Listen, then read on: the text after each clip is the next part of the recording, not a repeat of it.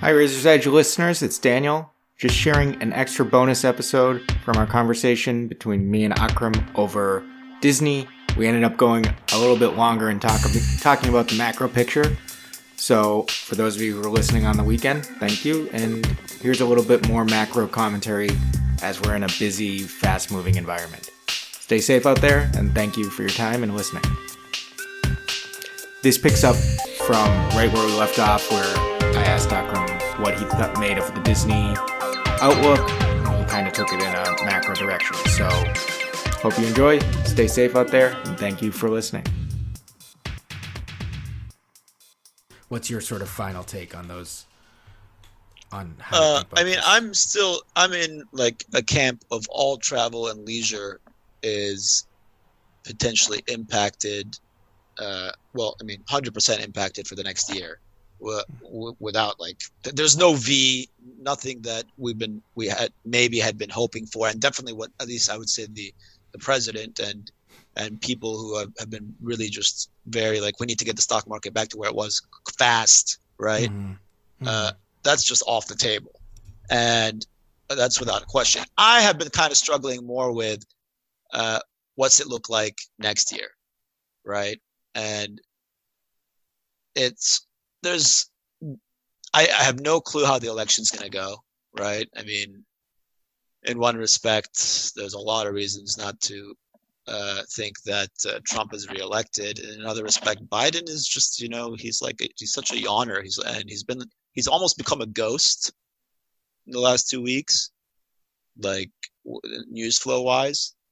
So once the election really kind of disappeared and the virus took over, and he's trying to get out there and talk about things, but you've really kind of forgotten about him. You're just what does he have a view on this? And he wasn't a person anyway who was really impressing me in any which way, shape, or form beforehand. So you're just what are we dealing with? Let's just assume Trump wins. Is this a protectionist, isolationist, almost turbocharged event, in the same way for streaming and Zoom? If you're anti-immigration, I've been following the Buy America stuff, right? Particularly with supply chains. So do we need to make everything in closer, more localized, right? Pharmaceutical drugs, medical equipment. And there's a case for it. But we've been on this 40-year globalization trend and the benefits of it and so on and so forth. And, the U.S. consumer has really benefited from it. And it's the reason you can sit at home and push a button and someone delivers you food in 2 seconds and you can hop in a ride share, right? That's just the nature of the economy. And a lot of that has to do with, everything supply chain wise was with critical juncture. It's coming from Asia.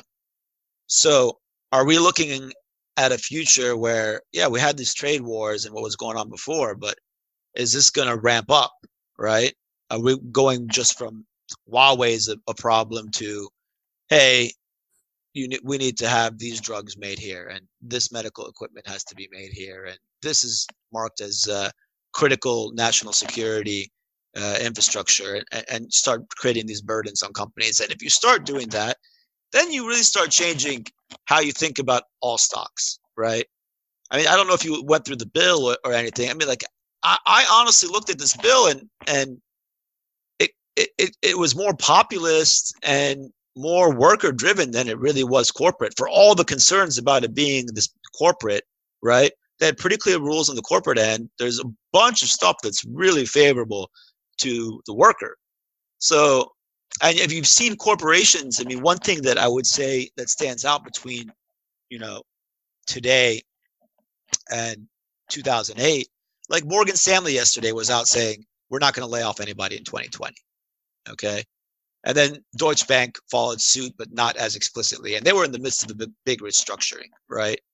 And then Citi came, and yes, I was watching this all on Seeking Alpha market currents.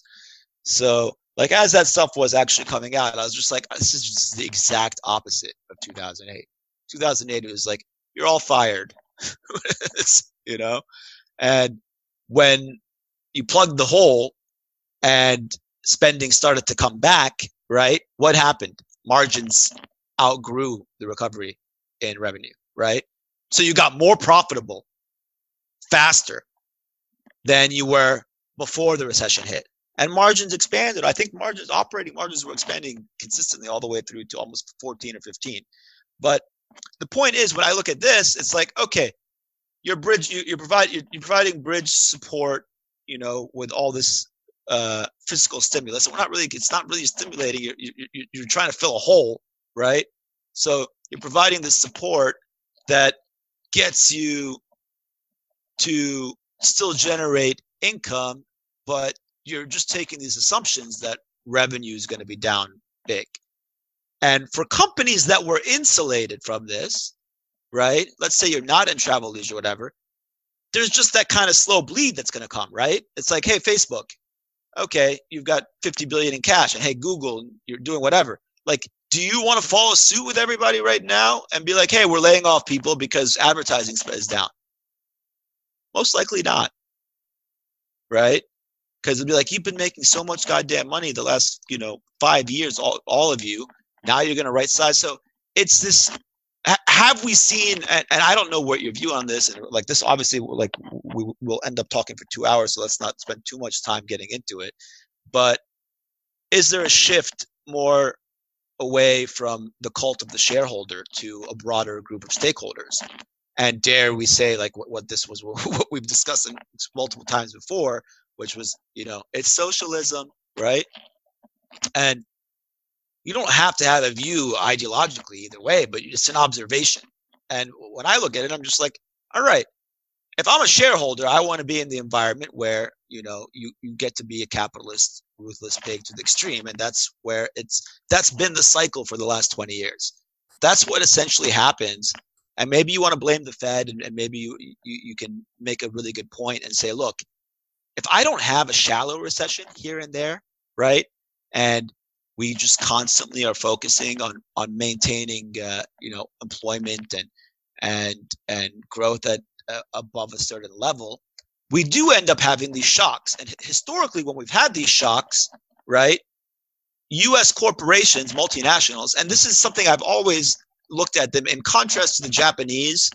When the Japanese stock market crashed, I don't think what most people realize when they look back at Japan. Like, what was the difference between Japan and the U.S.? Japan didn't go and fire everybody. So you didn't have a quick surge in unemployment, right? The United States, when we've had big drops, and particularly if you go back to financial crisis, or even if you go back to 2000, like, our corporations fire people immediately. They right size fast. And they've been getting leaner and leaner, and margins have been growing and growing. At this time, it's the exact opposite, right? Because it's not an economic event. I mean, if you saw Powell yesterday, he's just like, our economy was super healthy. Then you're just like, but was it? It was, in one sense. Unemployment's here. The stock market was here. Things were pretty consistent, but the global dynamic was different. And the energy sector was different. And the financial sector was different. And commodity sector was different. But yes, the market has been going higher. And yes, unemployment is low. And yes, everybody was happier than ever, it seemed. But there was this inkling of maybe we're kind of at the far end of the extreme. And if you look at it from that today, it's not like coming in 2009 and buying, Apple, Google, Microsoft, and being like, well, okay, they plugged the financial hole, but these guys were fine even without plugging the financial hole. Now the economy is going to recover. And when the economy recovers, these companies are going to mint it. Now it's like, wait, these companies are going to take a delayed hit, and there's pressure politically, socially, and just broadly from an economic context to not immediately take that knife out that American corporations have been so good at and trim that fat immediately, because they've done it in like almost an axe fashion in the past, so that when the economy does recover, it recovers quicker and profitability is stronger, and hence stock prices appreciate faster because margins outstrip the revenue growth recovery. So when you look at it this way, I don't know. I mean, I'm on a bit of a rant here, but I mean, what's your take looking at this and saying, well, I mean, I'm not looking at an environment where it's politically and let's call it even socially acceptable right now to come out and be like, oh, we're laying everybody off, or we're taking a 20% cut because advertising revenue is down, and we need to protect margins. Yeah, well, yeah, I agree with you, especially with some of these firms that just really have such great balance sheets. Like, it's going to be hard for them to make a case. I agree with you on that, and I think stakeholder transfer, right? I mean, is there anything else to say? It's our employees are more important than our stock price right now. And yeah, and so I think there's also more of an acceptance for, you see the conversation here, and there's a lot of frustration about the last crisis and how the perception was that the bailout, which I think was a fair perception, was bailout was more targeted at banks than at Main Street, and a lot of people suffered for not really any justifiable reason, whether it's not enough investment in sort of backstopping mortgages or whatever else. And so I think that there's more of a consciousness of that's not how this should play out. And so that's where, the Senate bill came under scrutiny, et cetera. So I think that is a sign of a shift already. And I think the banks are screwed, but you stay away from the financials. It's not very complicated. They can't foreclose on you. Everyone's drawing down the revolvers. The spreads are next to nothing. I mean, yeah, fine. They can't even really speculate in the market environment. Like it's like the worst mix ever. I mean, I had thought about shorting JP Morgan, before this crisis started. I was waiting for some sort of event, and it's going to eat at me for forever having missed this in terms of the financials, because the financials have really done what they've done everywhere else financial wise, and it's no surprise.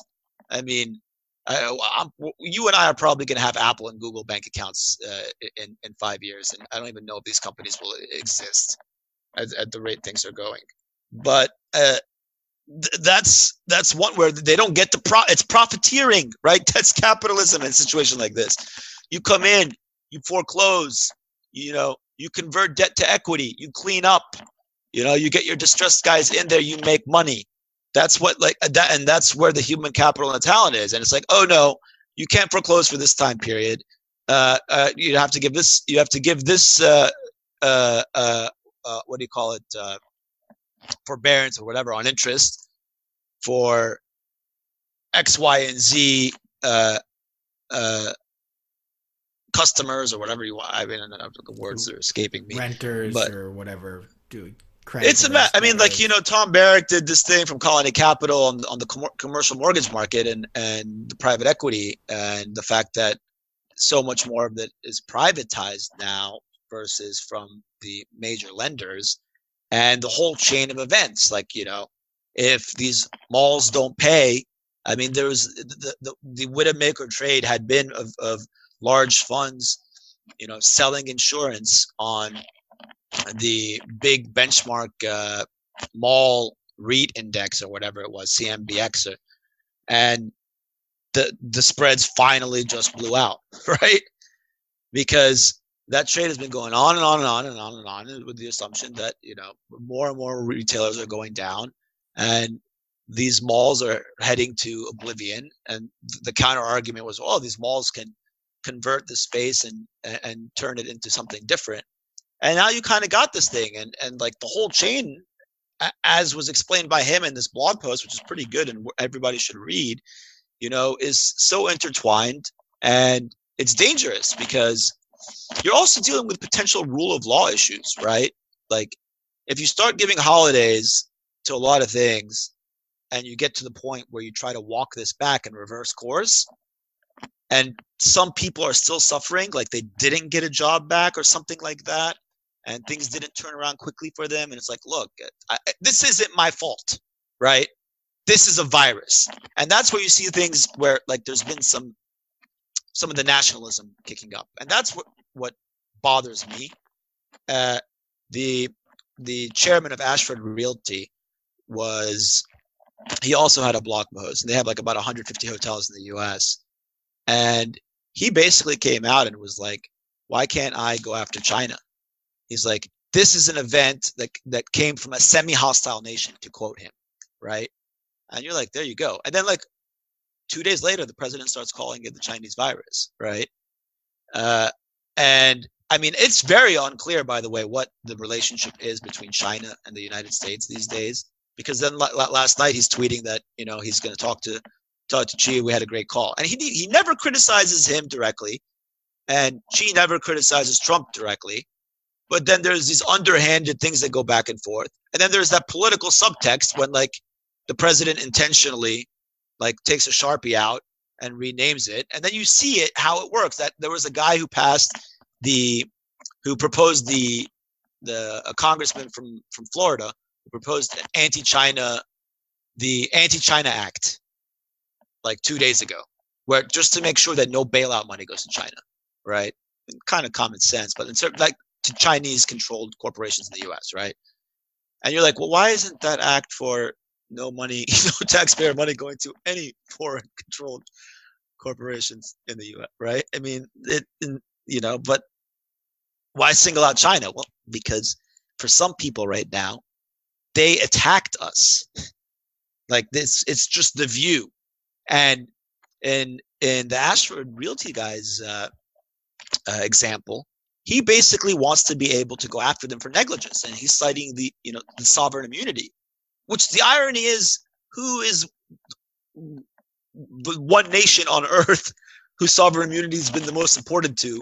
The United States of America, because who's involved in so many things in so many different countries for the last 50 years. Who's like, our nickname was the global policeman. And it's much easier to be like, well, your troops came in here and they, this is what happened, and I want to be able to sue the US government because, my family died. Right? You can't have that. I will say, I owned shares in Ashford Realty back in the day.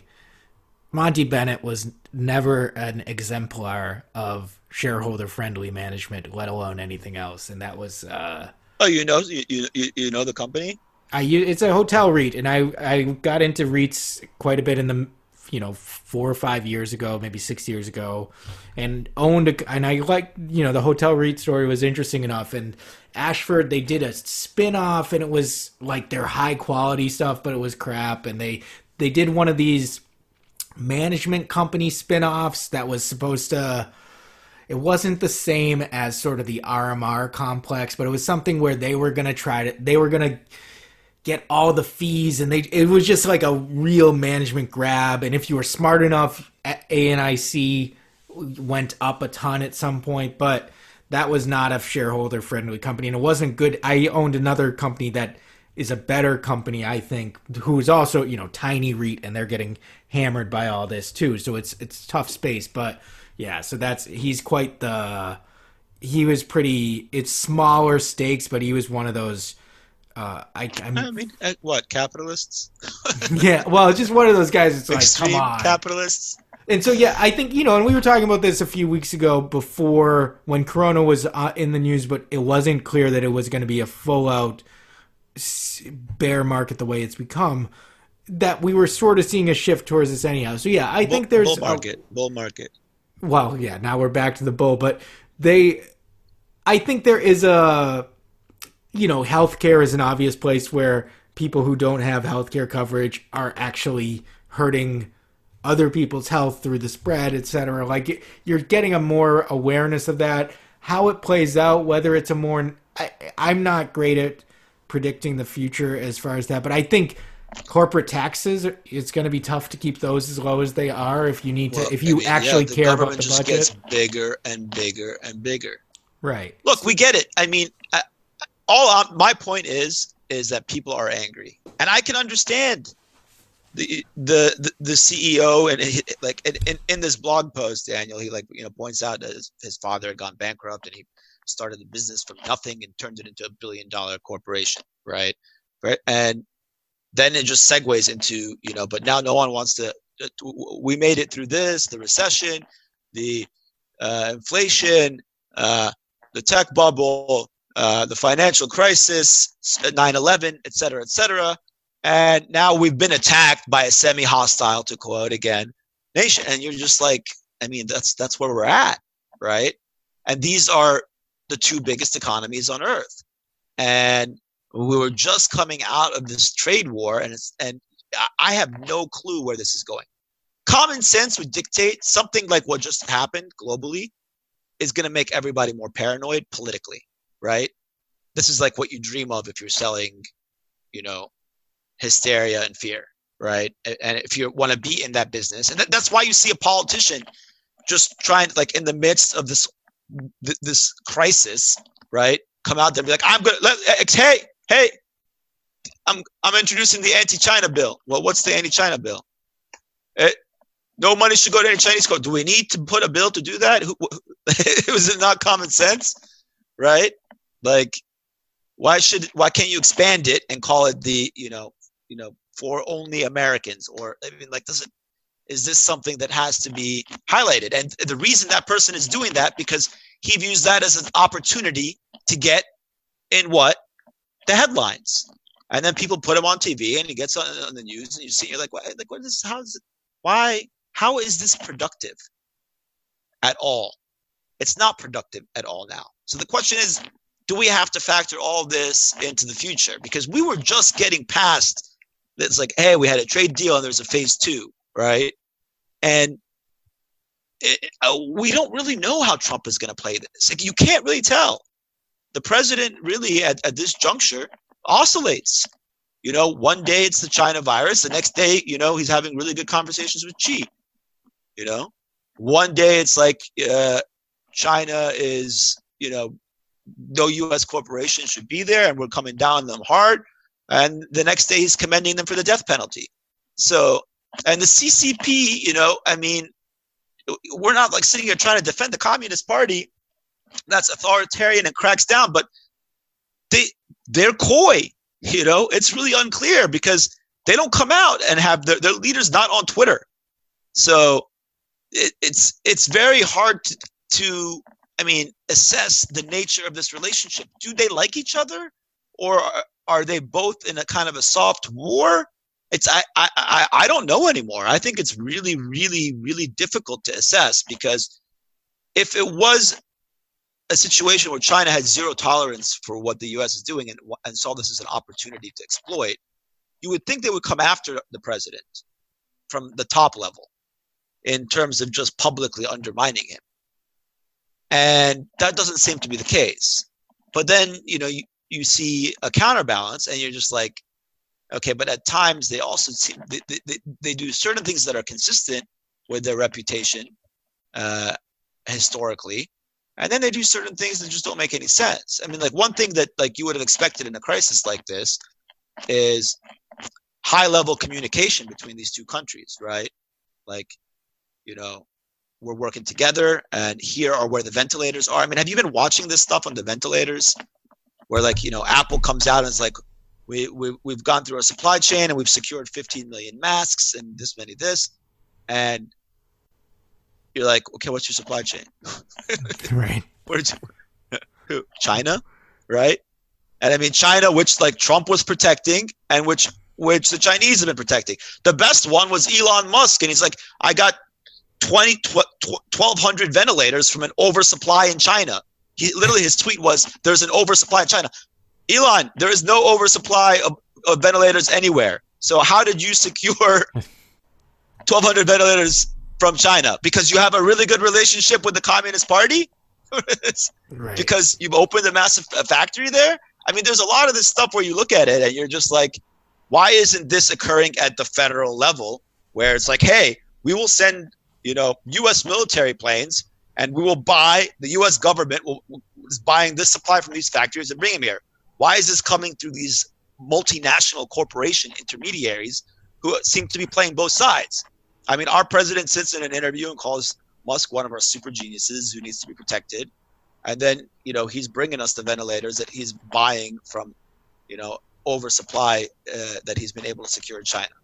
Tim Cook, hey, we need to help them on the tariffs. They're one of America's great companies. At the same time, he's doing a huge percentage of his revenue in China. He's got his Chinese stores, and he's got his whole Chinese supply chain, and the Chinese are looking out for him. So it's good to be those companies in this environment. It seems to be they're super state actors, And that's something where I don't really have visibility. I don't know how this plays out. I'm starting to discount the scenario where I got to be thinking about, if we're going more isolationist than we already were, then I'm thinking lower multiples without question on all equities. And if I add in, hey, we're putting some handcuffs on corporate execs and shareholder buybacks, right? I mean, there was a really good paper, Harvard Business Review, that really slammed buybacks last year, maybe November or December. Just what percentage of actually the taxpayer tax cut in 2017. We're also including, in terms of the offshoring, the money that was overseas that was able to come back, was essentially financed by taxpayers.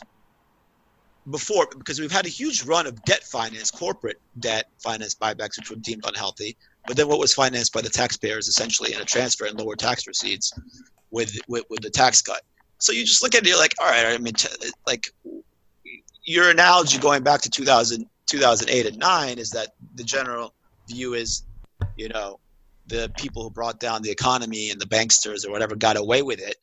And this time when they passed this first bill, you definitely focus more on the employees. Did you see the controversy on initially blocking the bill, Lindsey Graham, on potential... for senators? Yeah, I didn't follow the details. It just seemed like it was pretty interesting how it played out because they backed down. Well, what happened is you have unemployment insurance, obviously, in the U.S., and they came up with this $600 a week top up, right? Which will last for 4 months, okay? And this $600 a week top up, which lasts for 4 months, for some people, this on top of the unemployment insurance they get if they're laid off, would generate more than they would from their actual income, right? It'd be over 100%. So these guys come out and they're like, this is the potentially dangerous, devastating scenario where you've created an incentive for employees not to work. I mean, you still have to get fired, so I don't know how you can create an incentive for employees. You would have to actually be creating an incentive for employers, but that's what they came out with. But the funny thing about the whole thing was it was administrative, right? So the software systems for the 50 states vary and they're archaic, and you have to calculate the replacement rate and so on and so forth. And they're trying to, what are they trying to do, Daniel, in this crisis, which is, hey, get you money so we can outlast this virus. And speed is the most important factor. That's what we're focused on. And what happens when you're only focused on speed? You can't be as thorough, right? So they could not figure out a way to do the calculations perfectly. So they came out with a flat $600 rate, which would get the average of your total compensation with unemployment in each state, plus the $600 a week, to 100% of your salary, which means some people would get a little bit more, some people would get a little bit less, right? Potentially. And that turned into this, you brought ideology into it, where it's just like, we don't want people to, like, anyone is sitting around being like, all right, let me see if I can get out of my job, get fired in this crazy crisis, so I can make like an extra $150 a month for 4 months, and then not have a job and have to be looking for one after everybody has been bounced at the same time and is all looking for you. I mean, it's so illogical, right? And so Bernie Sanders comes back and says, well, if that's the case, then, I want to attach some rules to the slush fund, which we were willing to pretty much give you carte blanche on, which makes sense, right? I mean, it's like, if you want to get technical here and say, let's take the time to stop and correct this, then why don't we think about potential scenarios where, the company that bought back $4 billion in stock last year and shows up knocking for cash shouldn't be in front of the line of a company that hasn't been buying back stock and actually was surprised, devastated by this, right? And that's like that's these dynamics here where you're just like, I mean, this was not like 2000. We did not go through this type of debate in the financial crisis. It was more about, do we bail out these one or two banks, and like, are we socializing? Like the TARP thing was considered so drastic, right? Do you remember that? Like for purists, it was like, are we really doing this? Are we really going to bail out these banks who've been taking risk? And when I think back to that, you know, after that happened, like I remember going to Vegas, right?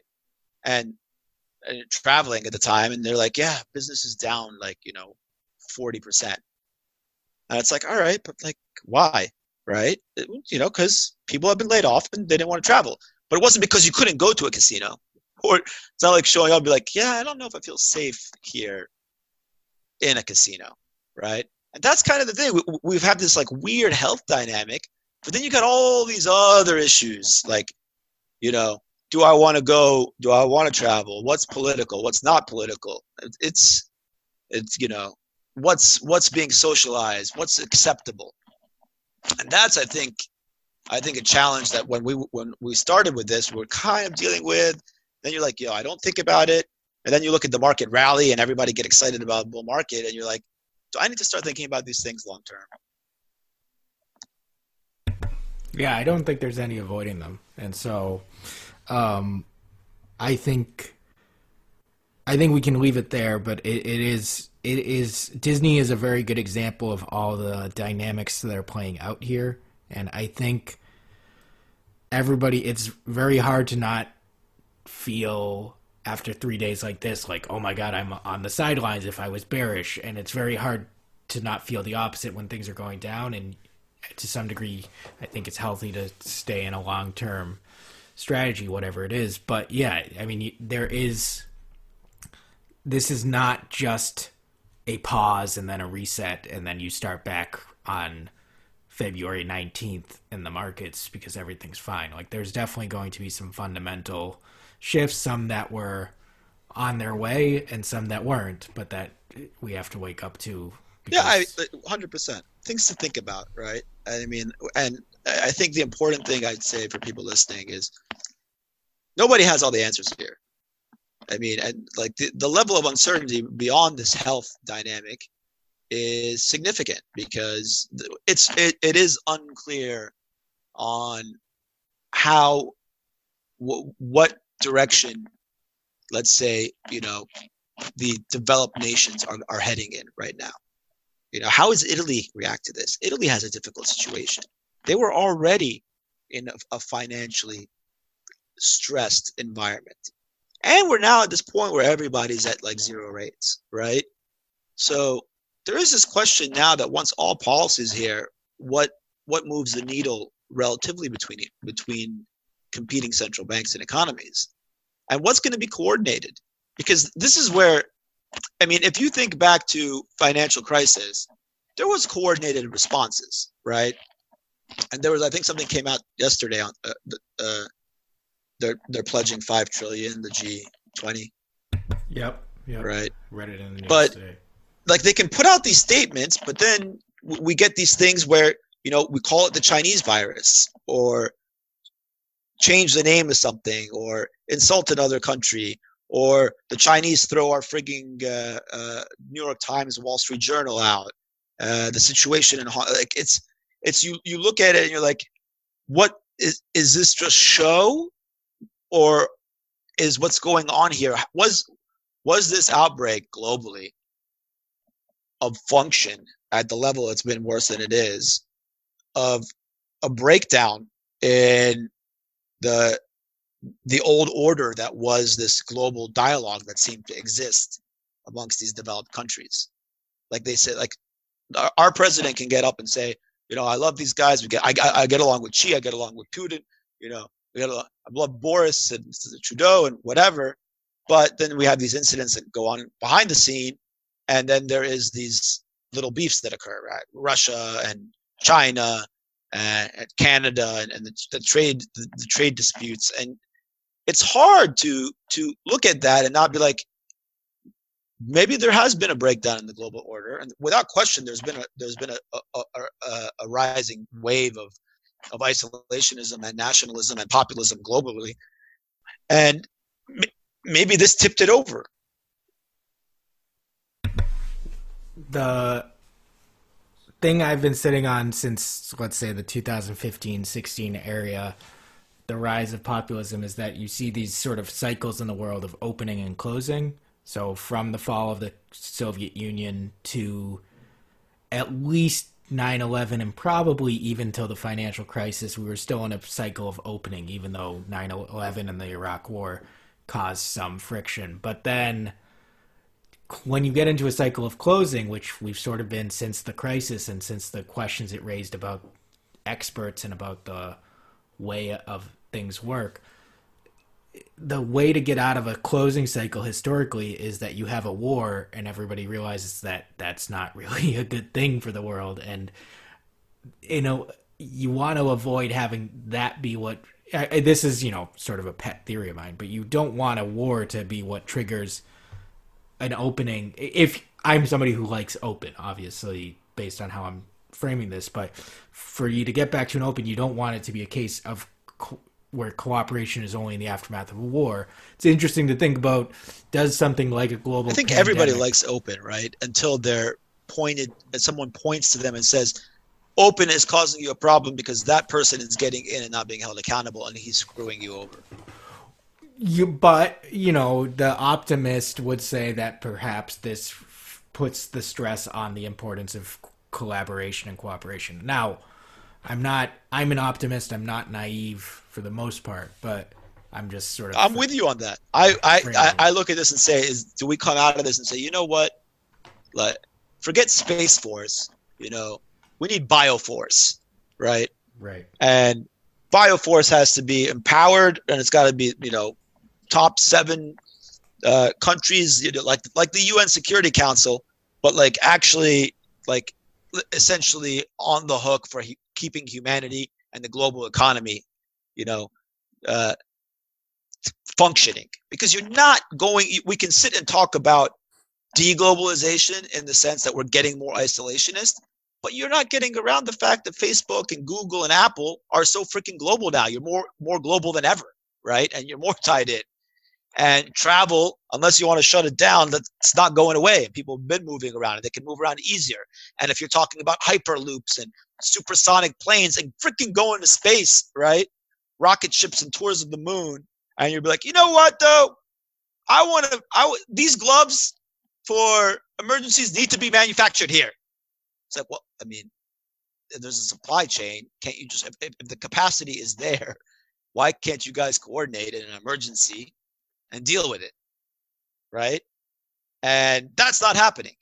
So we have a technological globalization running against this weird counter tide, and it's a function of the Chinese economy is shifting, and it is a different dynamic for them than they were before in how they're going to grow. And it's not necessarily as convenient as it was for the United States either, right? So now where the Chinese are threatening is maybe offsetting the benefit they were transferring as far as supply chain and consumer and keeping prices down, right? And that's where you have this kind of these colliding forces that don't seem to be resolved. I mean, and I think you do raise a very good point. Maybe it does come down to war. I mean, who knows how that even plays out? What happens? They take over Taiwan immediately, seize Taiwan semiconductor, all the semiconductor infrastructure, and we bomb that to take that out. I mean, I can't even. I don't even know what the war game simulations on that look like. Right, and and to be very clear, it's one wants to. I think we want to try to avoid that while still getting to a better landing spot than everybody going behind their walls. Well, and you get a sense that people do want to avoid it in power, because there is this kind of escalate, de-escalate, escalate, de-escalate, escalate, de-escalate. So it's a song and dance, and that's where you left confused. If the president of the United States was openly critical of the premier of China directly, to the point of almost undermining him in a regime change type manner, then you'd be like, okay, I get it. This is where we're going. Okay. And that's not good. And I think markets would get it too. And like, there wouldn't be much to exploit, right? It's this element where it sits in the middle ground, and you're like, yeah, but on balance, it seems to be pulling in this direction, which is more of this conflict that kind of started, and it's easier to sell. I mean, historically, that's why it's been. I mean, nationalism does function. If you just say, flag veterans, Second Amendment, and I mean, it's simplified. It's not complex, and it resonates. And it can also be for a lot of the people who don't think it much through, who actually tend to be, those focused on the economy, counterproductive, because economically, a lot of what is so much of driving America, and you think about it, look at the shale industry, right? And there's some great write-ups on shale. There was one, I was actually going to send it to you.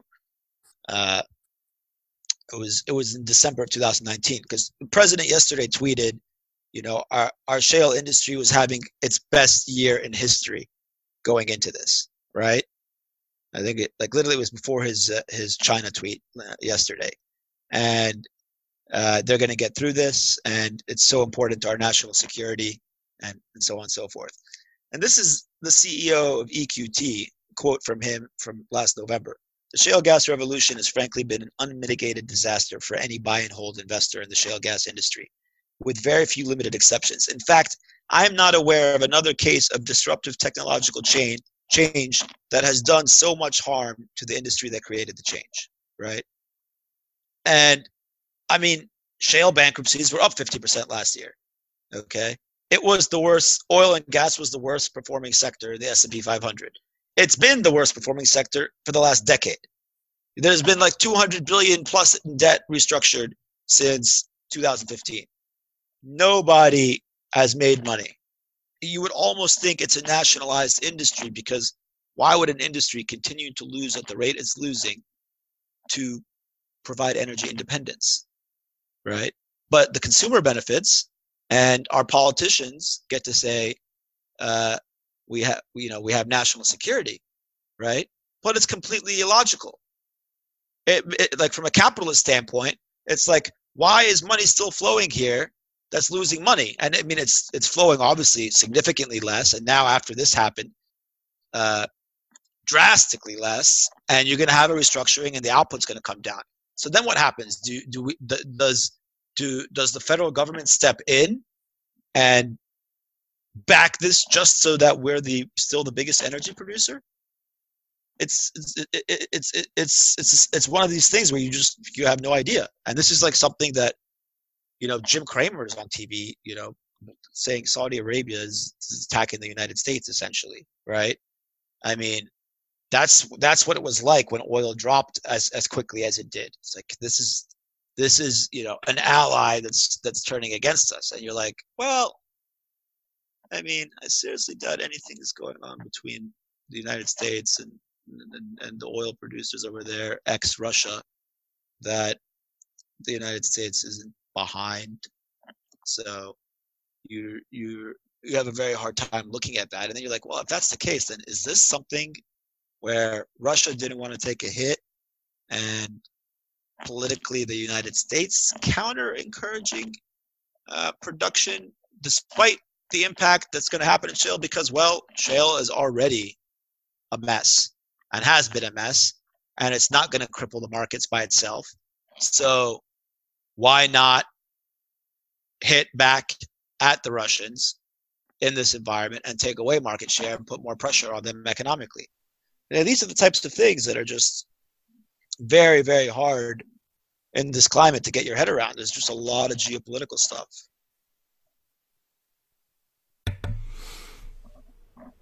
Anyway, we got so way off topic.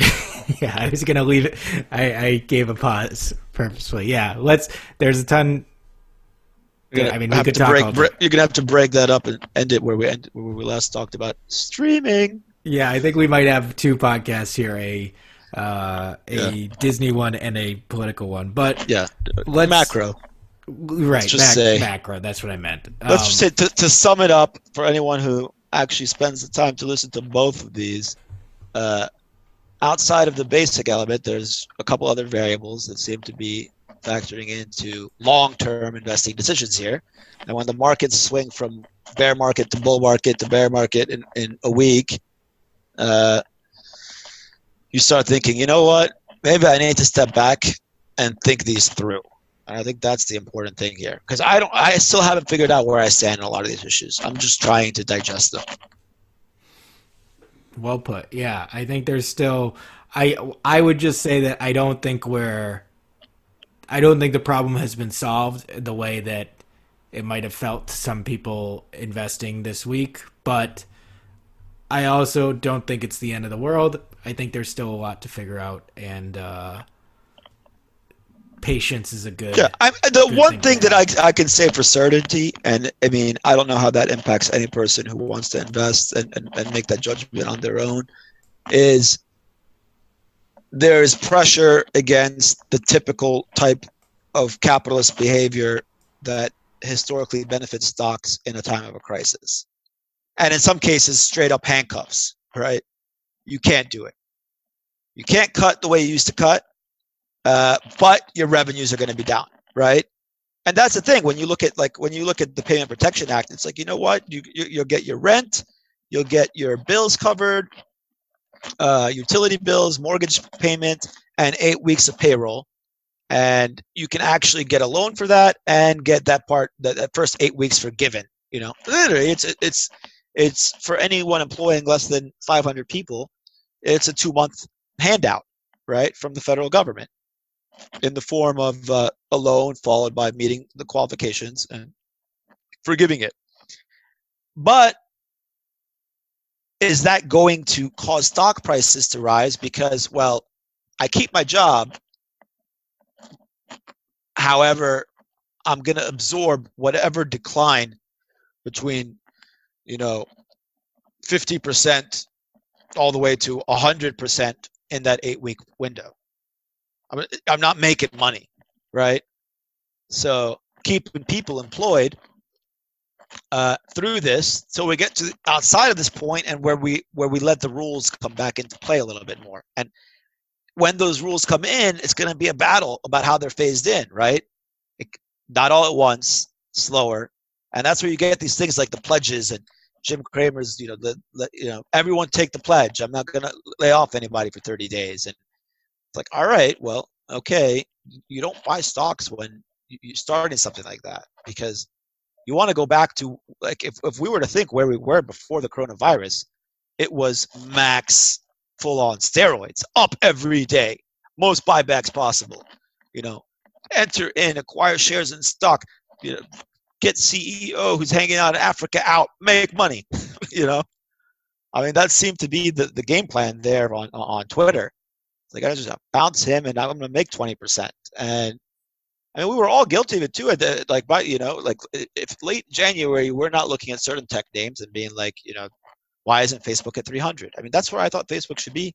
It's now back to 150, You're like, well, how is there 100% difference? Well, and it's at 150 and Daniel, we're talking about, like, what is it, 16 times earnings?